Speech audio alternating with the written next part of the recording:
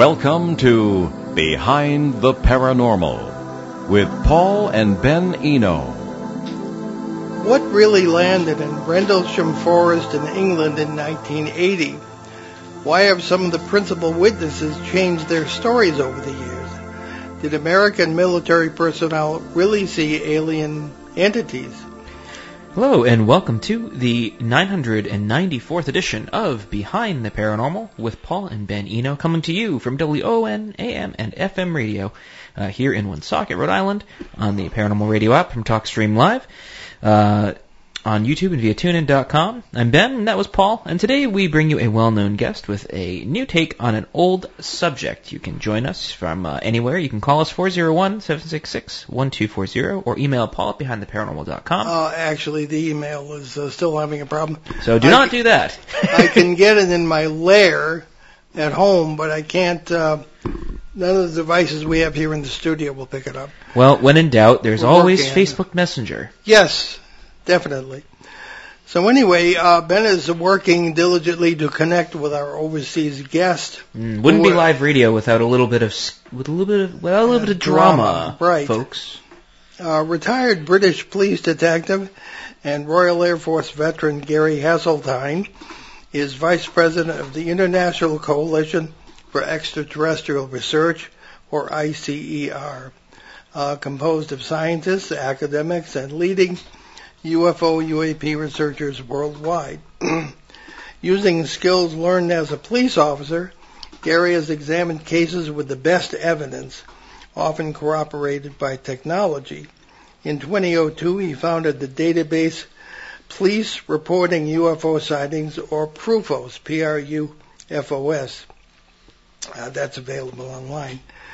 At the citizens' hearings on UFO disclosure in Washington, D.C., Gary has testified on behalf of police officers worldwide who are UFO witnesses. He is founder and editor of the monthly magazine UFO Truth, to which I have contributed a modest article previously. Gary's new book, Non-Human, The Rendlesham Forest Incidents, 42 Years of Denial, is the result of a 5-year-plus reinvestigation of Britain's most famous UFO event. Gary participated in our own lengthy series of CBS radio specials on the Rendlesham case in 2010 and 2011.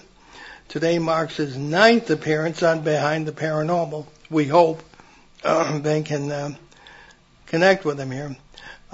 His website, ufotruthmagazine.co.uk. All right, so as we wait for Gary to join us, he's never failed to do so yet. Sure thing.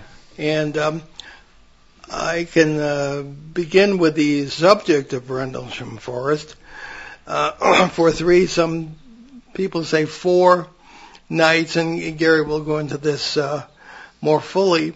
In December of 1980, U.S. Air Force personnel witnessed strange lights in the sky, supposedly craft landing, and by some reports, alien entities coming from those craft. Now, Rendlesham Forest, one of our flap areas that Ben and I investigate, though we haven't been there since 2012, it isn't all that big, really. It's a forested area that's now what we in America would call open space land. It's public land. People can go and hike and take walks and walk their dogs, etc. As a matter of fact, the main trail is called the UFO Trail because of the famous case that took place there. In 1980, it was straddled by 2 NATO air bases, Bentwaters, RAF Bentwaters, and RAF Woodbridge. Now, RAF Woodbridge, as I understand it, is still open as a helicopter base for the British military. And Bentwaters, I might have it reversed. Anyway, one of them is open, and the other is has been the kind of... Oh, no, wait a minute. I think one of them is an industrial park. Anyway, one of them is closed, supposedly, and we were there again some years ago in 2012. Now, we often have Steve LaPlume, who is an official co-host of the show here. Okay. I'm just using your face to unlock the phone. Oh, okay. Thank I you. think you have to do that. Okay. Yeah, Ben is frantically communicating with Gary over Facebook Messenger. But in any case, quite a few personnel were involved in seeing these things. Lights were seen in the sky, as I say. One of the most famous incidents was the Deputy Base Commander, Lieutenant Colonel Charles Halt, who also participated in our special series in 2010 and 2011. Oh, there he is. There we are. We did it. Look at that, the beauties of technology, my iPhone. Hi, Gary. Yeah, we introduced you already, and you had our blood pressure going there, so I was starting to explain the Rendlesham case, but I'm going to turn that over to you. Okay. So we got as far as Colonel Halt's tape. Oh, there's so much more that we're going to talk about. Oh, there is. Well, go for it. The floor is yours. Yeah. Okay. I appreciate that it's not maybe the best quality, but that's my iPhone, so it's you're better fine. Right. My book, Non-Human, is really the result of 5 years reinvestigation of the whole case. I've been doing research on the case public research since 2007, and it was only when I was asked to take part in a documentary 6 years ago that I began to think about it, and I thought, well, if I'm going to get involved, it needs to be accurate, so I then decided to do what can only be described as a deep dive into Rendlesham Forest. And the beauty of that was that I just never realised how much information there was. And then how do you, I'll put it into a book and, kind of formatted it. There's so much information, there's so much disinformation. So what I decided to do was use it as like a forensic exercise. From my point of view as a former advanced interviewer, police detective, etc., and basically just look for the facts and then evaluate the facts that I found and then give an assessment. And that's the approach that I've adopted, and that's what I've done. And 500 pages is the book, and it's been out now 7 or 8 weeks now on Amazon. I released it with no pre-publicity whatsoever. And that was deliberate because I wanted to get the truth out there. And what I mean by that is I wanted to get the information out there, and once the genie is out of the bottle, it's hard to put back in the bottle. And there's so many agendas, I think, that are at work with Rendlesham over the years that I just felt that was the best way to get the information out there. And then once it's out, then you can start talking about it. But it's so much harder for people who may wish to not want this information out there to get it out there. Now, you start the book with a general accepted chronology. Can you start us off with that? Okay, yeah. Prior to 2017, the existing chronology was basically that there'd been 3 nights of continuous UFO activity in the forest, and there were night 1 was the night of Christmas night into Boxing Day, 25th into 26th, and that's the well-known story of Jim Pennison and John Burroughs and Ed Kabanzak, the small triangular object found on the ground or at or near to the ground in a small clearing in the forest. That's regarded as night 1.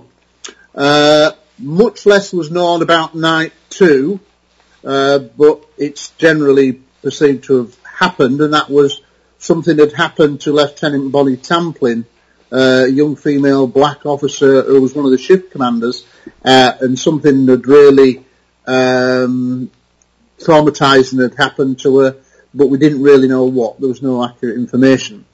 And then the third night would have been what was regarded to as what's called the Holt Night. The Holt Night, where Colonel Holt went out with a small team, 5 including himself, according to Holt, and he then saw, and they did multiple UFOs themselves. He took out with him a small dictaphone audio recording device, and he made, according to him, intermittent updates, and that's what's called the Holt tape. And then after the incident, he was then asked to write a memorandum to the Ministry of Defence, because effectively the incidents had occurred on British soil. So he did a 1-page memo, which has become known for a famous document called the Holt Memorandum. And basically he's passed that to Squadron Leader Morland, who was the RAF liaison officer on the twin bases, who then passed it forward up the chain to the Ministry of Defence.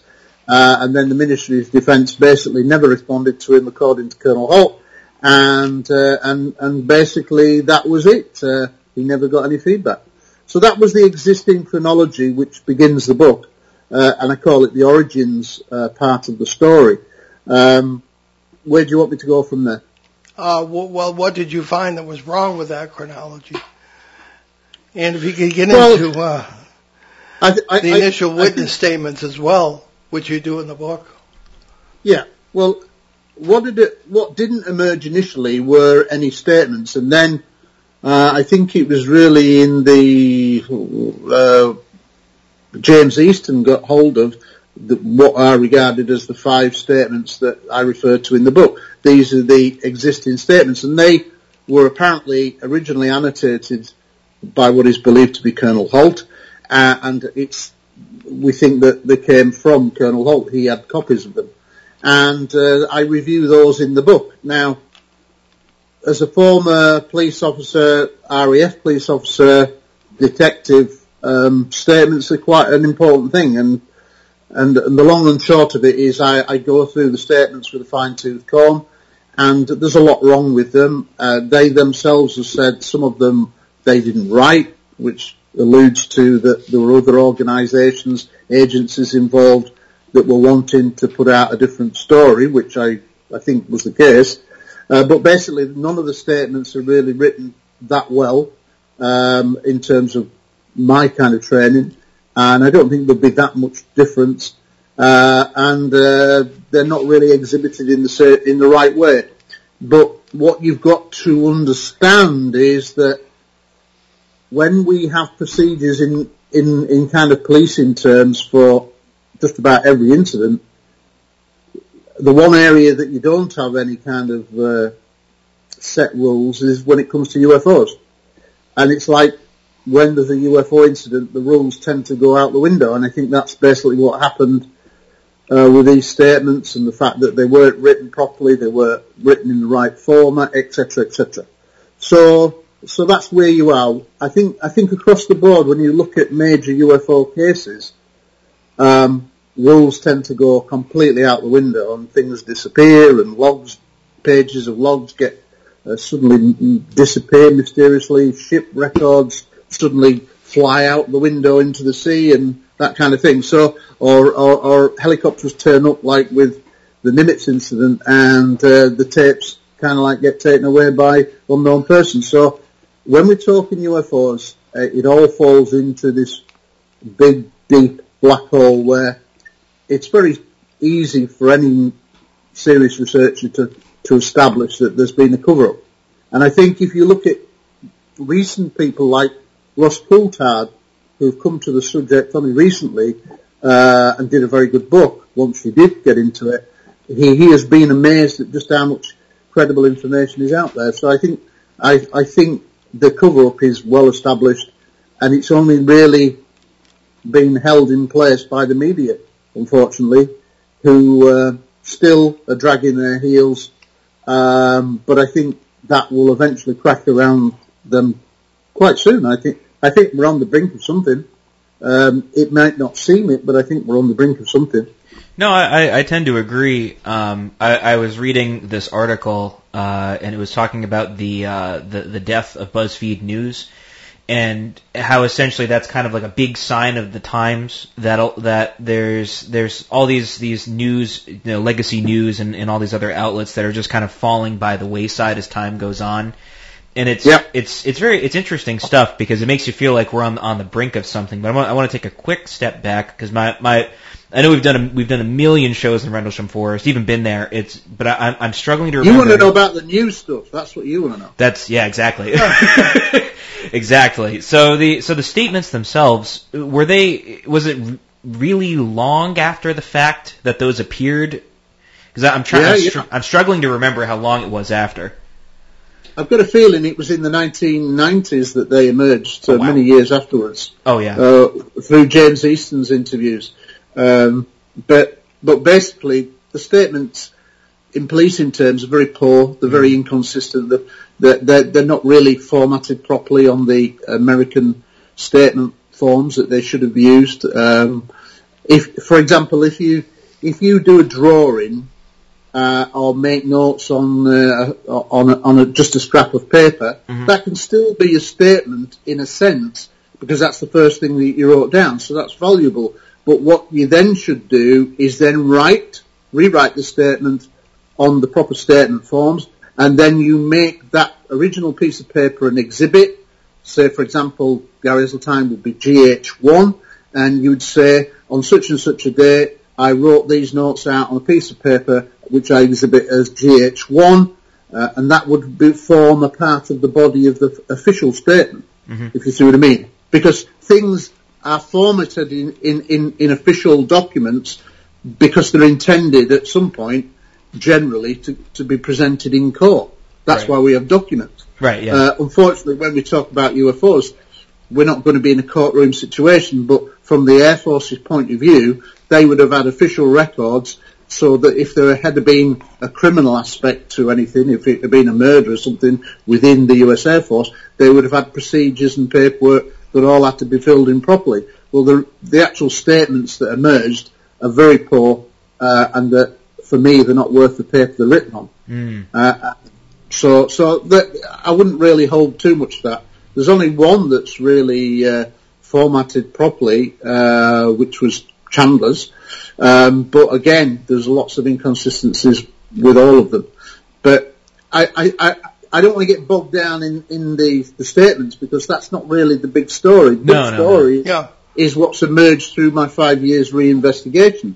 Yeah, please go ahead. Well, okay, let's have a list. Let's start chronologically.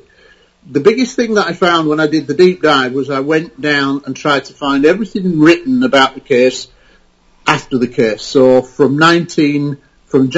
literally from January 1981 onwards. And of course there wasn't much at first, but within a few days, the likes of Brenda Butler and Dot Street were becoming aware that something had happened on the base. Later they get involved with a famous UFO researcher in the UK called Jenny Randalls. That then leads them to go into the forest and making early indications, and those early indications are all traced in the book. Well, cutting a long story short, what emerges in terms of what I think was quite startling information when I delved deep into this historical information, a lot of which I knew, but a lot of which I didn't know. The first thing that really hit me was that I obtained 4 sources that said that Colonel Holt tried to sell his story to the News of the World before the News of the World article that came out in October 93, in 83. Right? And the 4 sources, basically, one of which included a skeptic astronomer called Ian Ridpath, all confirmed that that Keith Beebe, the journalist behind that very famous headline, UFO lands in Suffolk, and it's official, that big article that set it around the world, which occurred on the 2nd of October 1983, actually in the run-up to that, Keith Beebe did a number of lectures, and one of which was attended by Ian Ridpath, this astronomer in the UK, and he verifies it in a message to a UFO publication and says, I was there when Keith Beebe said that he was in negotiation with Colonel Holt. Now, what the interesting thing about this is Colonel Holt is still in the Air Force. This is, he doesn't retire until 1991. But I have 4 credible sources that say he was prepared or in negotiation. And the reason it fell through is because the Holt memorandum surfaced and the News of the World said we can't hang on to this any longer. Holt had said to Keith Beebe, the journalist, the same journalist who did the article that spread it around the world, Keith Beebe, he basically said we can't hold on to this. It's an incredible document. We've got to publish it. And he'd said, well, I can't publish this material until I'm out of the Air Force. So this was like a pre-retirement deal that he was working on. I don't know for how much, but it probably would be for a lot of money, but I don't know. But the key thing is there's 4 independent sources that say that he was prepared to sell his story, and actually included some documents as well. Jenny Randles, the famous author and UFO researcher in the UK, in the 80s and 90s particularly, she said that Keith Beebe allowed her to view very briefly a file of the negotiated material that he was preparing for that sale to the newspaper. And she wasn't allowed to make any notes, but she looked at it and sees a number of things that Holt was prepared to give to the News of the World, should the story have broken when he retired. But unfortunately, it broke many years early. Now, you and I have both been in the military, Gary. The fact that he was still in and was going to sell a story tells me that there was some authorization there. And umpteen interviews we've done with them, I've never been able to get this out of him, that he was authorized to sell something, some story to the newspaper. Yeah, you don't sell government documents willy-nilly. No, he's in serious trouble. He lost his retirement. Taking a massive risk talking about it. Yeah. So, but nevertheless, the 4 sources, had there have been just one source, had there been just 2 sources, I wouldn't have put it in the book. But when you had 4 different sources saying the same thing, and then somebody who would be regarded as a skeptic, Ian Ridpath, an astronomer in the UK, who's famous for putting forward the lighthouse theory. He was the person that really created the lighthouse theory that still dogs the case. So he was a skeptic, and so there was no pro-UFO bias with him. And for him to say it in a letter to the editor of the UFO publication, I thought that was pretty startling and added even extra credence to it. So that's a major thing. But one of the biggest things that I researched and was very fortunate to get hold of was a well-known UFO researcher in MUFON called Ray Boucher, and his then partner, colleague, Scott Colburn, who sadly passed away in the last couple of years. But they worked on trying to figure out Rendlesham between 1984 and 1986. And I did a Skype interview with Ray Boucher for the first time in 2018. And I said to him, I don't suppose you've got any of your Rendlesham notes still? And he went, yeah, I've got them all somewhere. And I thought, well, yeah, a lot of people might say that. But I said, well, any chance of you having a look for them and seeing what you can find? And he went, yeah, I'll do that. Well, cutting a long story short, 2 weeks later, he then says, yeah, I found them all. And I've kind of scanned them all, and I've made a PDF document, and I'm sending it all to you. Well, this PDF document came, and it was 345 pages of their entire Rendlesham research, which was like 3 years' work. Wow. And anyway, I was so excited, I read it in one go, because it was old material, and a lot of people had never seen this. And anyway, when I was going through it, something actually leapt off the page that to this day is pretty incredible, and it's the second big chronological thing to finding the old material, which is where he says that he had been investigating Rendlesham. He'd spoken to Larry Warren, he'd spoken to Adrian Bustinza, he'd spoken to members of other military witnesses, and he'd built up an idea of what had occurred. And he'd published various things in UFO journals and things like that, but it wasn't like the media now where stuff goes around and you get big audiences. It was a pretty small document.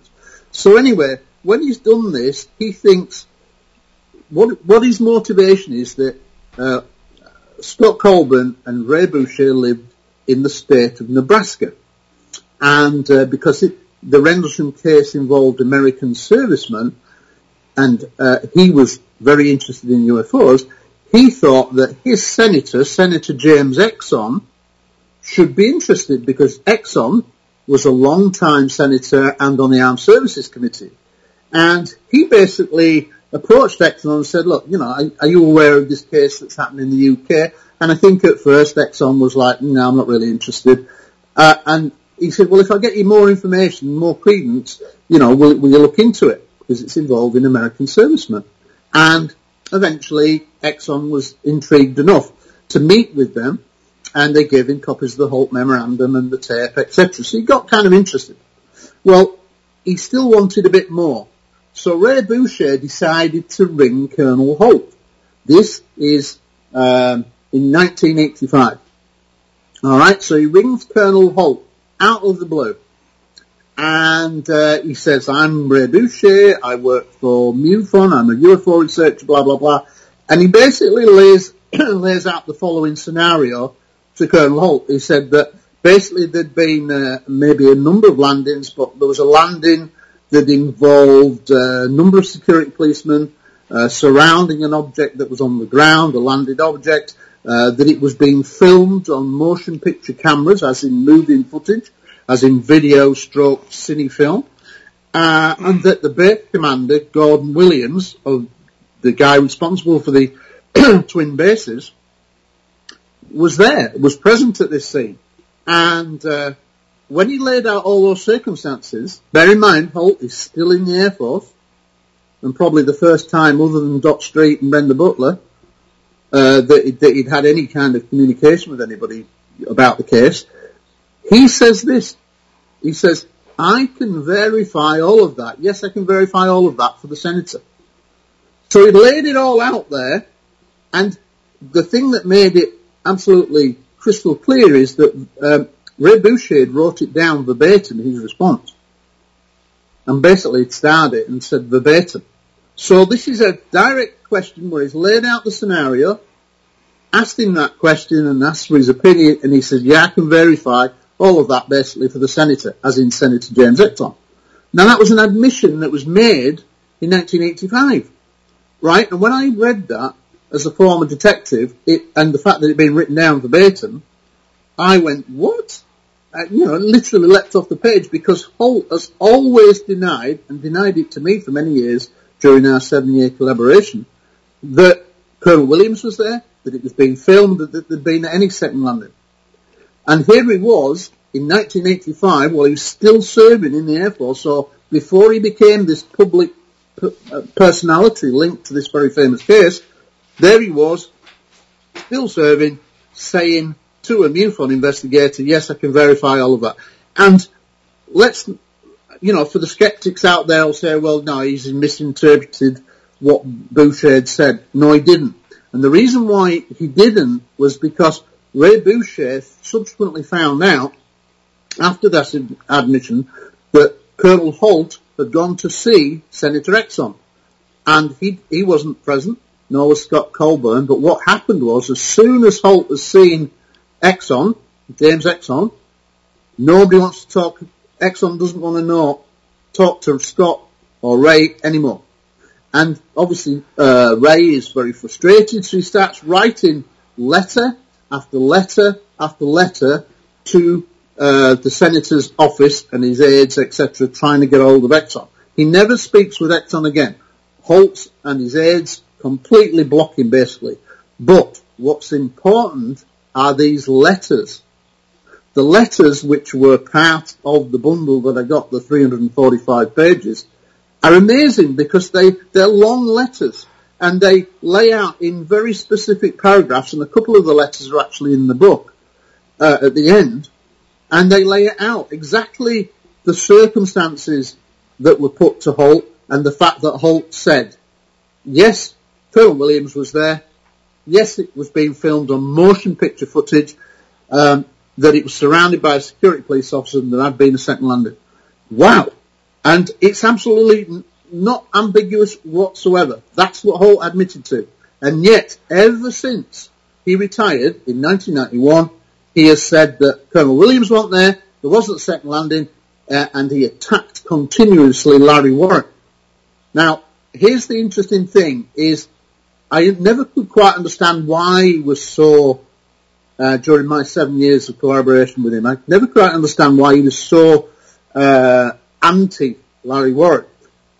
But interestingly, we now know why, I think, is because of a guy called Sergeant Adrian Bustinza. Adrian Bustinza was US Security Police Officer, Sergeant, and when I originally met Colonel Holt in 2007 and asked him if he would work with me on like a potential film script, which is another story, but basically when he said yes, I said, right, I'm going to go away, research things, this is 2007, and when I come back, I'm going to start asking you questions. And, just reply. And he said, yeah, fair enough. Well, one of the things that I said was, who were the people that were with you in your small group that went out in the forest on your night? And he'd go, well, there was obviously me, there was Munro Neville's, the disaster preparedness, there was Robert Ball, and there was Lieutenant England, and it kind of went silent then. And yet the audio is very specific. It's Sergeant Adrian Bustinza. And I said, it's Sergeant Adrian. Oh, yes, yeah. And it's like he didn't want to admit that Bustinza was with him. Now the question is, it always rankled me, why? Well, the real answer is now because Adrian Bustinza was a very reluctant witness. He'd gone on twice onto the Phenomenal Radio show with John Burroughs in later years, but had never really given a proper statement. He'd given some social media comments over the years to various people, and in the chapter, there's a chapter devoted to Sergeant Adrian Bustinza in the book, and it's the longest chapter, and it's because of his, I think, unique role, because I see him as the link person to this second landing. Now, Adrian Bustinza had first given an interview to Larry Fawcett in 1984.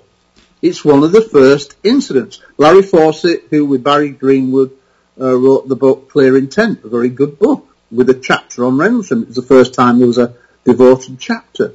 Now, what's good about this is that when we get into this story of whether there was a second landing, the second landing scenario had been put forward by Larry Warren. But he had been public on his own for 8 years until the likes of Colonel Holt retired in 1991. I think we're coming up to a break. Do you want me to suspend it there?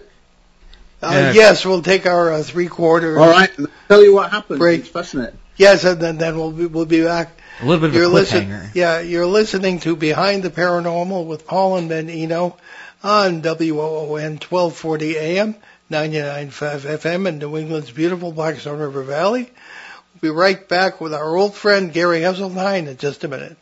Hey, it's ON Radio's Cruisin' Bruce Palmer inviting you to join me for the Saturday Block Party. It's every Saturday from 4 until 7 p.m. when we fill the airwaves with the songs you want to hear. It's a party in every sense of the word, so join me live on 99.5 and 1240 a.m. or bring the show with you wherever you go at onworldwide.com. You can depend on us for public service, ON Radio. And welcome back to Behind the Paranormal on AM and FM WOON Radio. And we did, I guess, cut to the commercial just in time for the soccer shot. Everybody has to wait. So, exactly. Gary, please don't leave us hanging. Keep the narrative going. Right. Well, so here we go. So Holt has been reluctant to talk about Adrian Bustinza, and I think the reason why is clear now, is because when I eventually spoke with Adrian Bustinza, and I tried for several years to get hold of him and never responded. He was a very reluctant, what he was involved in, what he saw, the way he was treated, which I'll come on to, had left very traumatized. He didn't really want to do any kind of publicity. But I ended up eventually making contact, and I had a 4.5 hour transatlantic phone call with him. And I kind of set him up and said, look, I'm an advanced interviewer. I was an advanced police interviewer. I want to try a technique on you, and it's not hypnosis. You can't do it transatlantic. but I want you to try to concentrate, and I'm not going to interrupt you and whatever. Cutting a long story short, it was a sensational interview, 4.5 hours. And when it comes to talking about this age-old question of whether Larry Warren was there, he went, later on in the interview, he went, yeah, Larry Warren was there. In fact, he was closer to the craft than I was, basically. And so he's about 20 feet away from it. Larry Warren's about 10 feet away from his craft. And he said, I don't know why they chose Larry Warren to go closer to it. But anyway, so I'm going, what? So you are saying that Larry Warren is there in this cordon around this craft? Yes. And he's closer to it than you? Yes. Basically like that. So he was corroborating something that had been, in a sense, almost vilified and debated for so many years, especially in recent years, when there's been so much vitriol. And here we have this sergeant saying, yeah, he's there, he's with me, blah, blah, blah. Now, the interesting thing about that is he was corroborating that there was a translucent type of craft there, that it was surrounded by security police officers, that it was being filmed, he said all this, and that Colonel Williams was there, the base commander, and he said Colonel Holt was there. Interesting. Now, I'm not saying it. This is a military witness saying it. And perhaps that's the reason why Colonel Holt didn't really want to mention Sergeant Adrian Bustinza, because he knew that he would say, if he was ever really interviewed properly, like I did with him, if he ever said that, it was going to put Holt in a difficult position. And because Holt has totally denied for all these years, when he retired from 1991, that there was anything to do with aliens, anything to do with the second landing, that Colonel Williams, of course he wasn't there, blah, blah, blah. But when you marry that up now with the information and admission that Ray Boucher from MUFON got in 1985, and then this new witness testimony from Adrian Bustinza that's very specific. But there is a twist. When Adrian Bustinza talks about this incident of a second landing, he says, that was another night. And I go, what? He goes, this wasn't the Holt night, this was another night. I said, let me be clear then, you're saying that you are involved in another night of UFO activity. He goes, yes. And he's not sure whether it's the next night, there might be a break, a couple of nights, but essentially what he's saying is that he is involved in another night of UFO activity, and on that other night of UFO activity that he is involved in, that's when this second landing occurs. And if you think about it, that's why it may have caused so much confusion, because people are always trying to marry Adrian Bustinza's comments that he'd maybe put out socially over the years, and John Bowes will go, so, well, I don't remember that. Well, he wouldn't if he's not involved in this other night. And, you know, John Bowes would say, well, I can't remember Larry Warren being involved in on the Holt night. Well, it turned out it wasn't the Holt night, according to Adrian Bustinza. Now, what I don't think we can ever nearly do now, nearly 43 years down the line, is I don't think we can ever really firm up on memories to the point where you can say, yes, that definitely happened on that day at such and such a time. That time has gone. Too many years have elapsed. Not enough investigation done early on. Memories naturally fade. But what we can be fairly certain on is people's memories. And when he was really concentrating, he really got into it. And what I would say is in that 4.5 hours interview, that second night landing actually only played a small part of what he'd said. Because for the first 3.5 hours and the first 2 hours or so, he spoke uninterrupted. Now, that's not how human language goes. But I'd set him up that way to say, look, when you're ready, I want you to concentrate and just do it as much as you can remember in whatever order you want to do, and I'm going to hand over the interview to you. And he was really concentrating clearly, and I just let him go. Now, ordinarily, people, in terms of interviewing skills, it's I speak, you speak. And that's the natural order of things. You say something, I say something in response. But when you're doing this kind of advanced interview, which is called the enhanced cognitive model, basically that first interview, that first part of the interview, you don't want to interrupt his train or his or her train of thought. because it's like walking on fresh snow. That was how it was described to me. They're relaying things. If you come in with an interruption, it can suddenly destroy all that memory track they were on. So basically, you set them going, and off he went. And basically, the first 2 hours, he spoke non-stop. So in a sense, he was reliving the incident and bringing it all out, and it's one of the most powerful interviews, if not the most powerful interview I've ever done in my life, because it was so emotive. And what I'm saying about this is, he talks about the fact that when he was what was called the NCOIC, which meant he was a mobile person who could be, go get more Lytols, go there. He was like the gopher. He could be sent everywhere. And that was, he had like a roving commission to do anything that he was ordered to do, go around the different bases, get me this, get me that. And that was called the NCOIC. And he was that on the Holt night. And what he'd basically say is that he would keep going back to the forest with more Lytols or something else, and he'd keep going forwards and back. So every time he got to the forest, if something new happened, it's kind of like a new incident.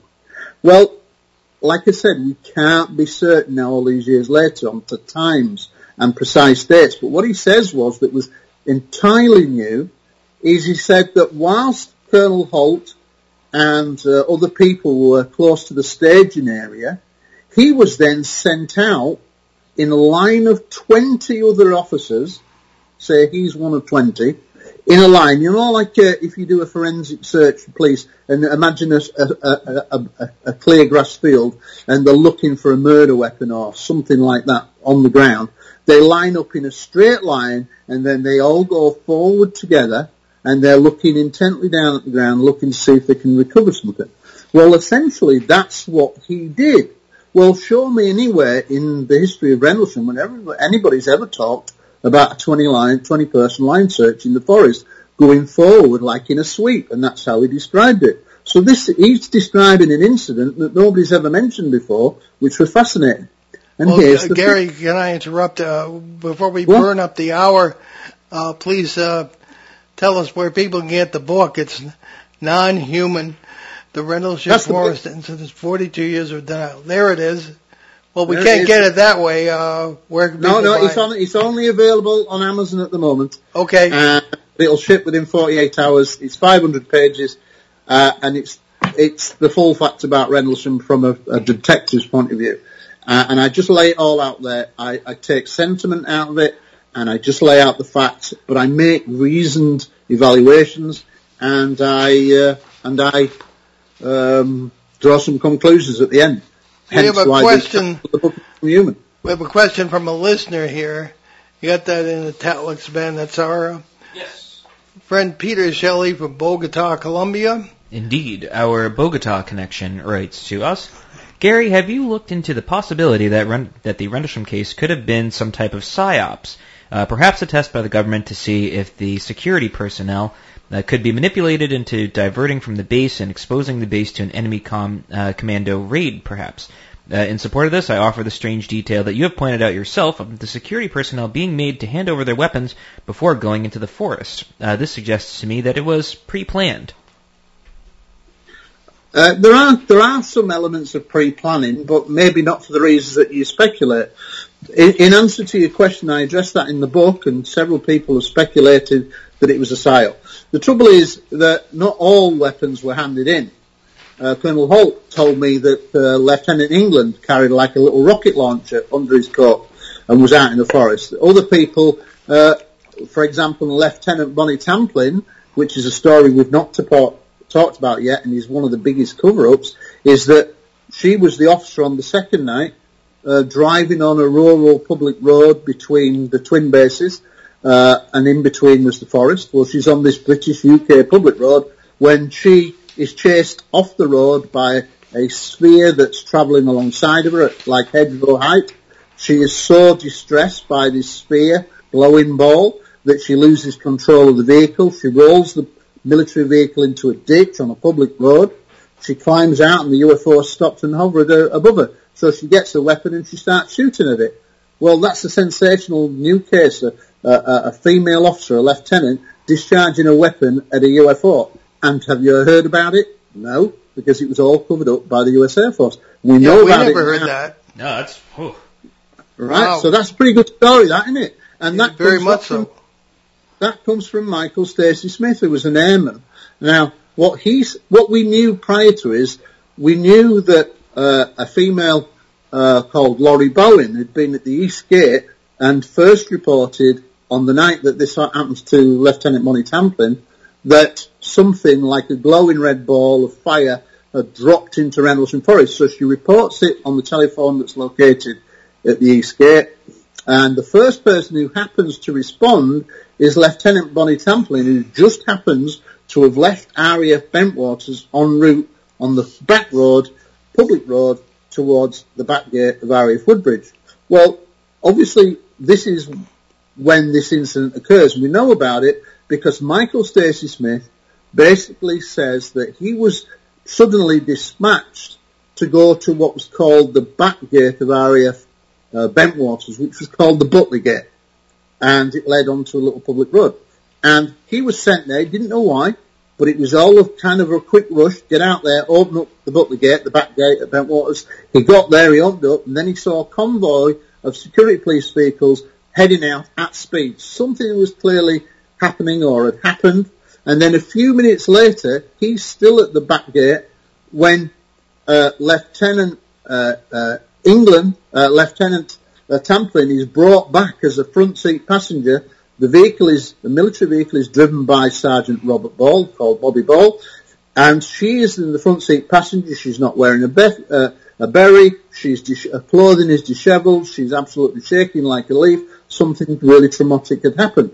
So he doesn't speak to her, but he sees her. So he's a direct witness testimony to part of this story. She goes in onto the bed. And then a few minutes later, the vehicle that she'd been driving, Lieutenant Tamplin had been driving, is clearly still drivable because another security police officer drives it back to the Butley Gate, and he sees her vehicle has sustained damage consistent with having rolled the vehicle onto part of the roof.